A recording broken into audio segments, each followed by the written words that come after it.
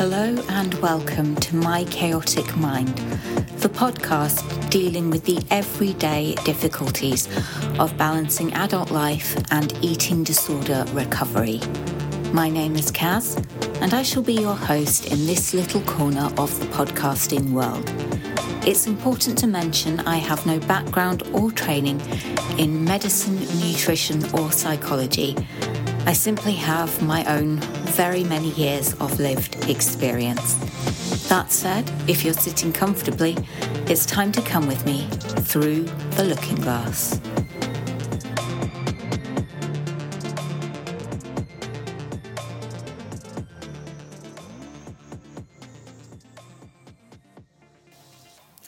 Welcome back to My Chaotic Mind.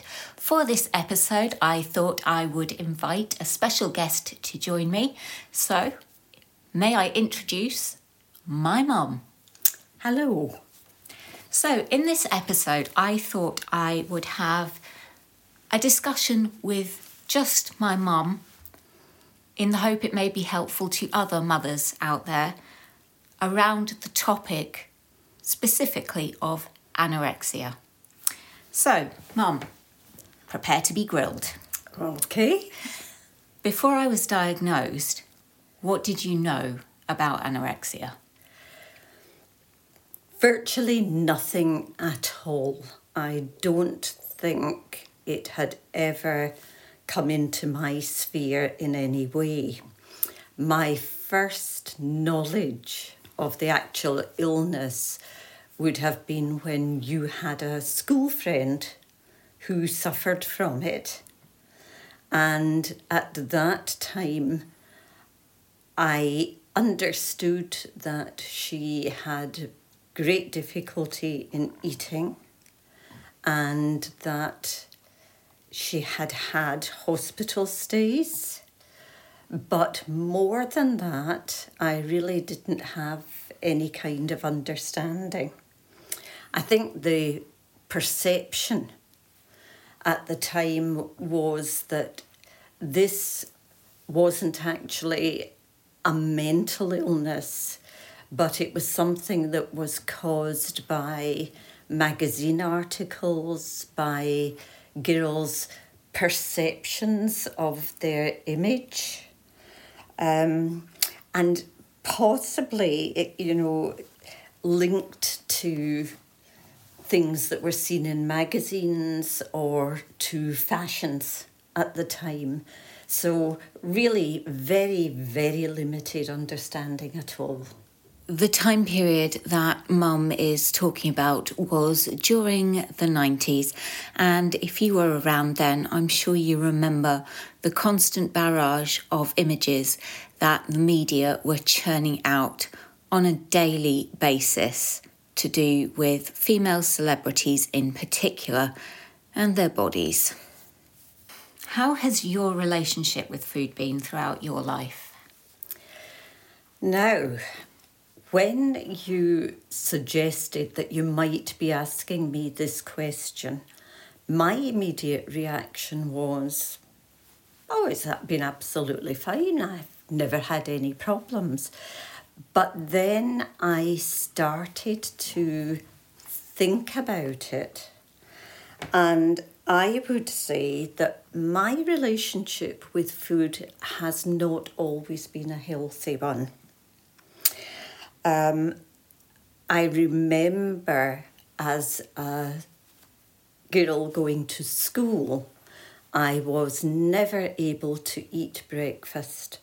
And the times my mum used to say to me, couldn't you just have a slice of toast? And no, I'm not hungry. I'm going to school. And in thinking about it, I realised that before I went to school in the mornings, I was always very anxious. And anxiety has always been a big factor that has affected my appetite. So once I got to school and I got into the rhythm of the day, everything settled down. And yes, by lunchtime I was absolutely ravenous. But that pattern existed virtually throughout my school years. I don't think I ever ate breakfast, and that actually continued into my working life. In thinking about my relationship with food too, I realised that when it came to major stressful events, my appetite and ability to eat was very, very seriously impacted. For example, when my father died and my mother died, I found that for several days I wasn't able to get any food down at all. And eventually, once the initial shock of the event had passed, my appetite would then start to return. But that has always been a pattern for me. The other thing that I thought about in thinking about my first answer was that as a teenager, I was very much caught up in the early 70s, where I was going on holiday with my friends. We were reading magazines like Jackie, we looked at Vogue, and body image was terribly important to us.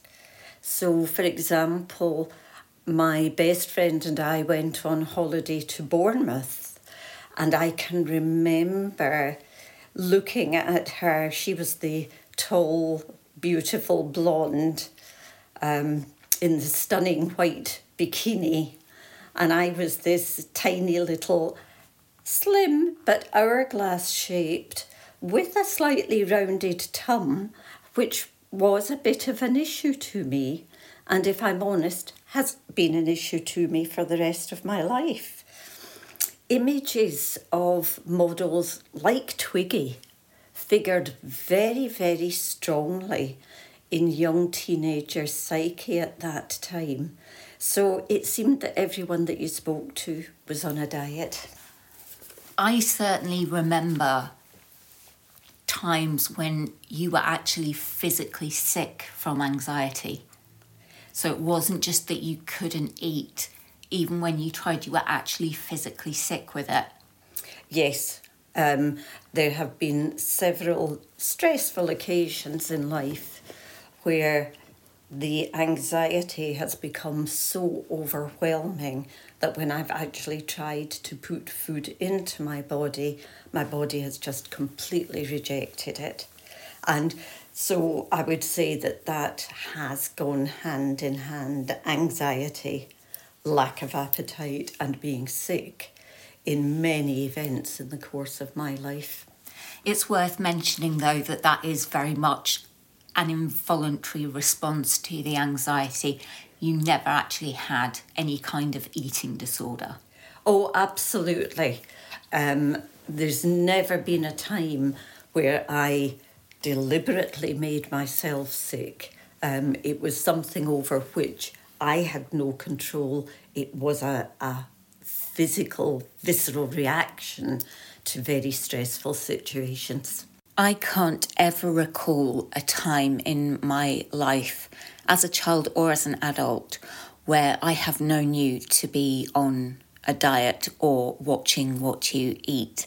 I was aware that you weren't entirely comfortable with the shape of your stomach area, but it's not something that I ever felt you fixated on or constantly brought up, and I wasn't aware of you having any sort of negative attitude towards your body or your body shape. You weren't extremely self-critical or focusing on things like weight, calories, food. So I certainly don't feel you had any sort of negative influence on how I perceive my body. It was nothing to do with my body and all to do with stress and emotion. When I had something that was particularly stressful. And these episodes were big occasions. You know, the losing of your parents is a major time in your life. So I think we've talked about you for quite long enough now, Mum. Let's get back to me. Absolutely. How did you find out I had an eating disorder? Well, I would say that it started with veiled hints from the dinner ladies at school, and they were telling me that you weren't coming in for meals, or when you came in you were only having. Now, at the time when I spoke to you about it, you always had a very reasonable explanation for that being the case.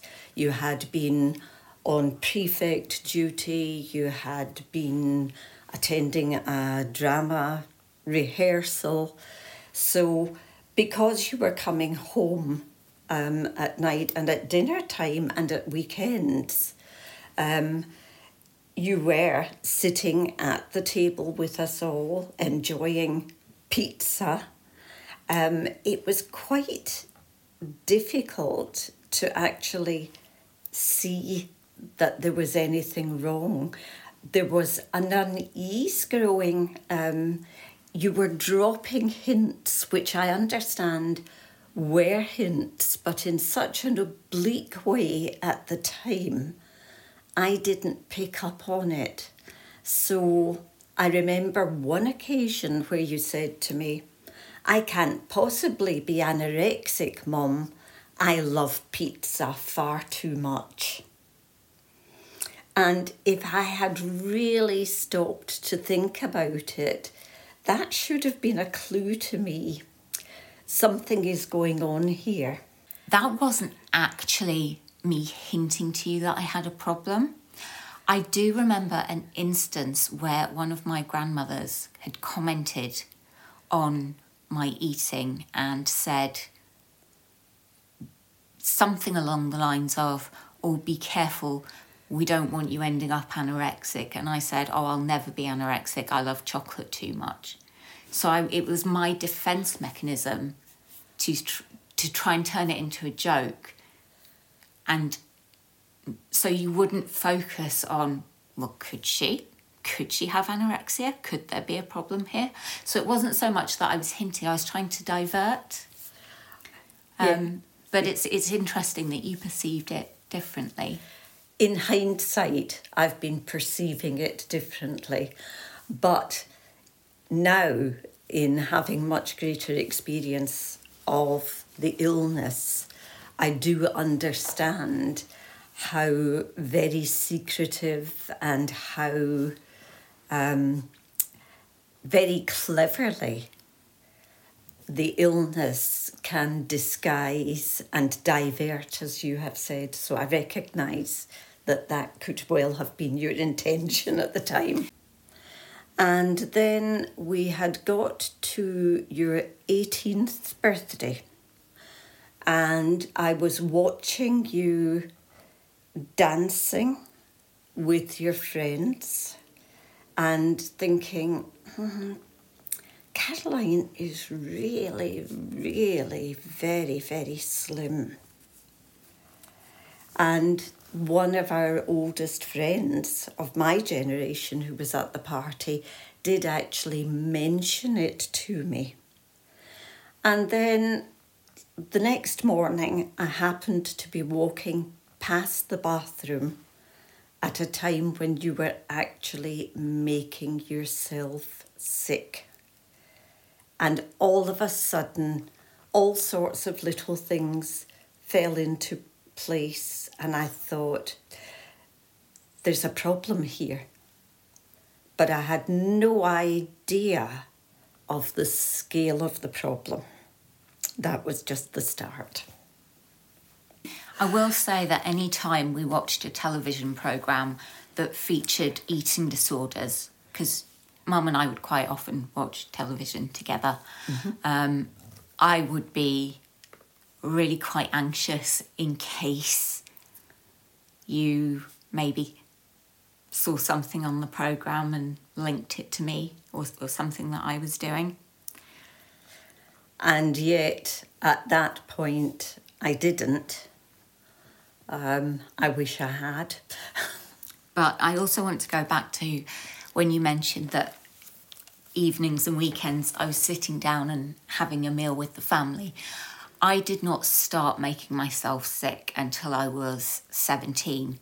So certainly during the period you're talking about, most of the time the food that I was eating. I wasn't hiding it or purging it. I know that isn't the case.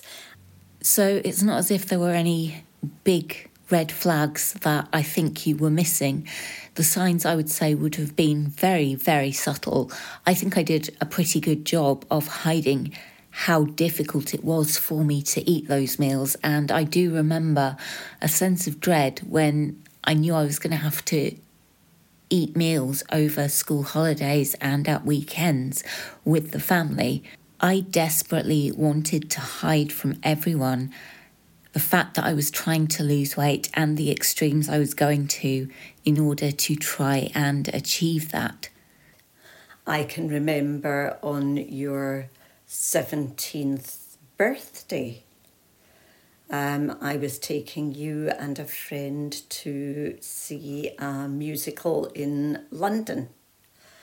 And before you left, you actually went out together.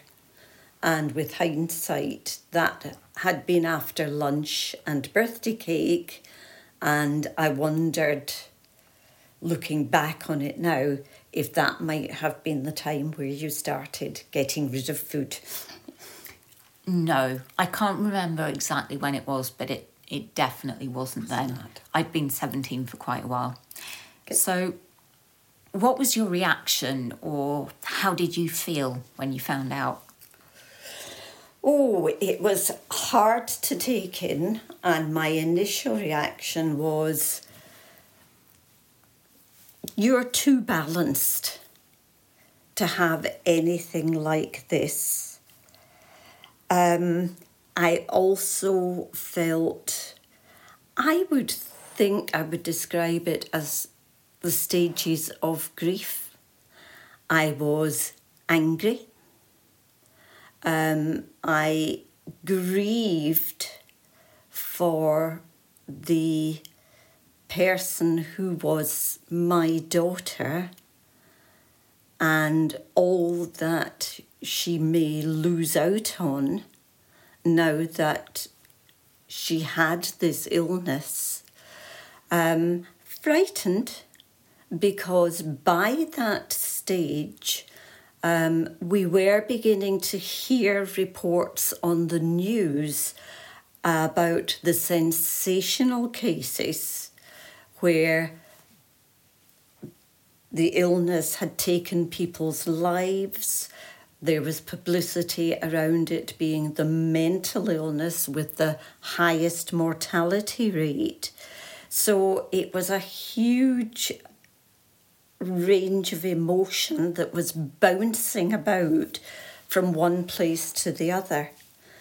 Coupled with that was an overwhelming sense of guilt that I'd let you down.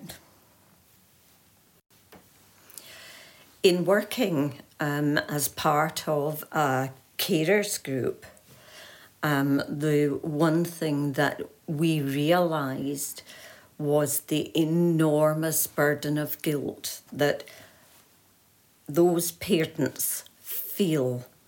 What did I do that caused this? How could I have let this happen? Because as a parent, the whole focus on your life and bringing up your children is to keep them safe and well. And yet you have been lacking. And it has only been in working with the team, in working on different strategies, learning as much as I could about the illness, that I have come to realise that that guilt is misplaced and it stands in the way of helping the person to recover. It really is a major hindrance. I was also utterly desperate to make you well. And so I would say that I panicked. I was leaping from pillar to post, trying to find strategies, behaviours. Perhaps if I say this, it will jolt her into realisation. Or perhaps if I do this lovely thing and make her feel better, it will help it to go away.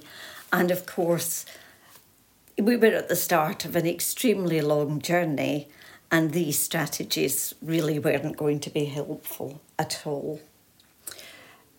At that time too, there was a huge focus on other people's perceptions, because those who have never experienced this kind of illness are very, very quick to judge. I think they're quick to judge the sufferer, and I think they're quick to judge the parents of the sufferer as well. And that added to the feelings of inadequacy, having let you down. And there was definitely a sense of what on earth are people going to think of us that we have let this happen to you. If you could go back in time and speak to yourself when you first found out about my illness, what would you tell yourself?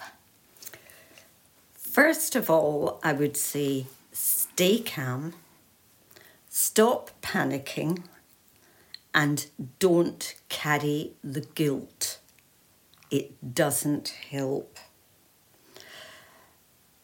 What I would say is be more forceful in getting help. Because I didn't understand enough about the illness and about the severity of it and how the illness is like another personality existing with my daughter, I really didn't know how to react to it. I found that once I started to research myself, to learn as much as I could about the illness and not be fobbed off. Doctors themselves have very little training and often don't know as much about the illness as parents eventually do. And what I would say is push to have those referrals. Don't let them say you'll grow out of it. It's only a phase. We'll monitor them for a little while. Really stay in there. In dealing with your loved one, I would say definitely be patient and understand this is an illness. And when anorexia is screaming in your child's head and that really antagonistic look comes into your child's eyes, they are really ready to fight with you. Understand that that is the illness and you're not dealing with your child at that point. So instead of allowing things to flare up, perhaps ask questions and explore, and stop trying to tell them what they should and shouldn't be doing, and should and shouldn't be thinking, and should and shouldn't be feeling, because it's totally counterproductive. What message or advice would you like to give to other mums whose child has a long-term eating disorder? I would say first and foremost that there is a book specifically designed to help people who care for youngsters and older people suffering from this illness. And I would recommend it. It's skills-based learning, and it's based on the new Maudsley technique. And for years, that was my bedside reading and my go-to book when I just didn't know what on earth to do next. Apart from that, I would say never give up hope. As long as your loved one is living and breathing, that person is still inside. I will make sure to put a link to that book in the show notes in case you want to check that out for yourself. I would like to thank my mum for joining me for this very open and honest discussion, and I would like to thank you for listening. I hope that you will come back for the next episode, and I'm going to hand over to my mum for the final words of this week. Mum, what would you like to say to anyone listening who perhaps doesn't have much maternal support? I would say that the journey to recovery will probably be a little bit harder, but not impossible. What you're up against is the fact that while you may well be desperate for help, your anorexia will be trying to sabotage you at every moment. And it's really, really hard for you to ask for help, but it's not impossible. If you can find yourself in there when the anorexic bully is screaming its head off, and find enough to say, I am me, I am worthy, and I need help.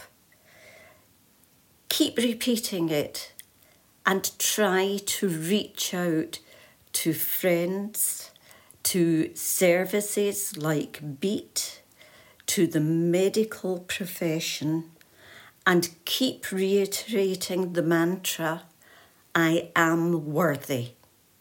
Don't let the voice completely subsume you. If you can find anywhere that you can get some support, you are starting on that journey that will help you edge little by little towards recovery.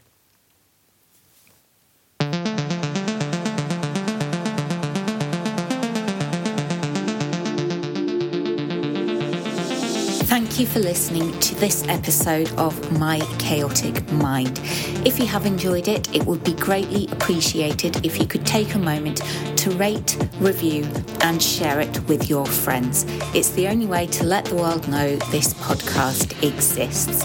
If you want to get in touch, you can find me on Instagram at edpodcast, or you can send an email to edpodcast@gmail.com. I do hope that you will join me for the next episode, but until then, take care. Bye.